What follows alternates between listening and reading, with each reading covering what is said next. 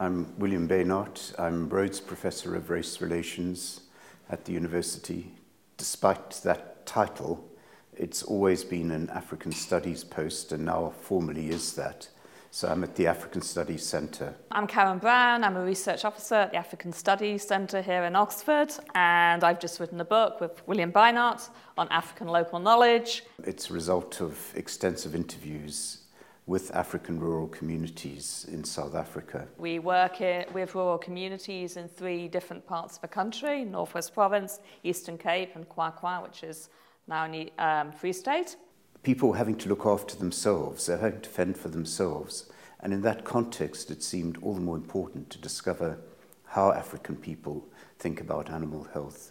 And we found that a lot of people see diseases as being rooting in the environment, the state of the veldt, seasonal variations in disease. They don't have a biomedical approach, even though a lot of people might use some biomedicines when they can afford them. They don't associate ticks with the spread of diseases, which was one of the key things that the government had tried to promote. So many external interventions in developing countries and in Africa particularly tend to fail because they cut across interests or knowledge in the community. And I think at the heart of our argument is that agencies coming from outside need first to learn about how people conceptualize their interests and what their knowledge, how their knowledge, in a sense, works. And we've also, to some degree, talked about the sort of things that they would like, and overwhelmingly, especially in North West Province, they want a lot more state intervention to help them with animal management.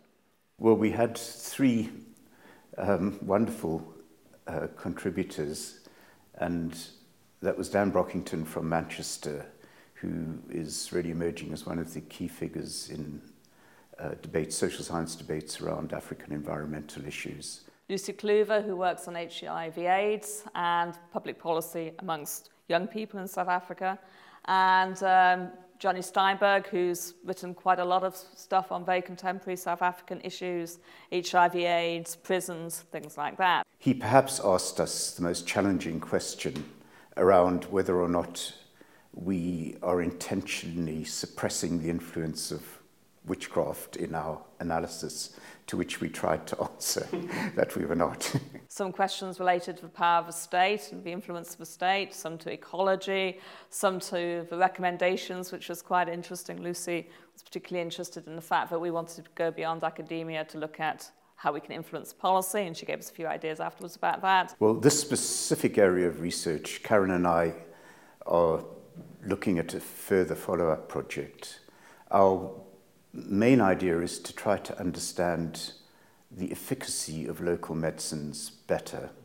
And we also want to do things like get diaries taken of what people are doing over the course of a year so we can actually see what people are doing in the field. So not just what they say they're doing, but what they're actually doing. And then see if we can get some scientific collaboration afterwards to try and test things, not in a laboratory, but in the field where people are actually using them.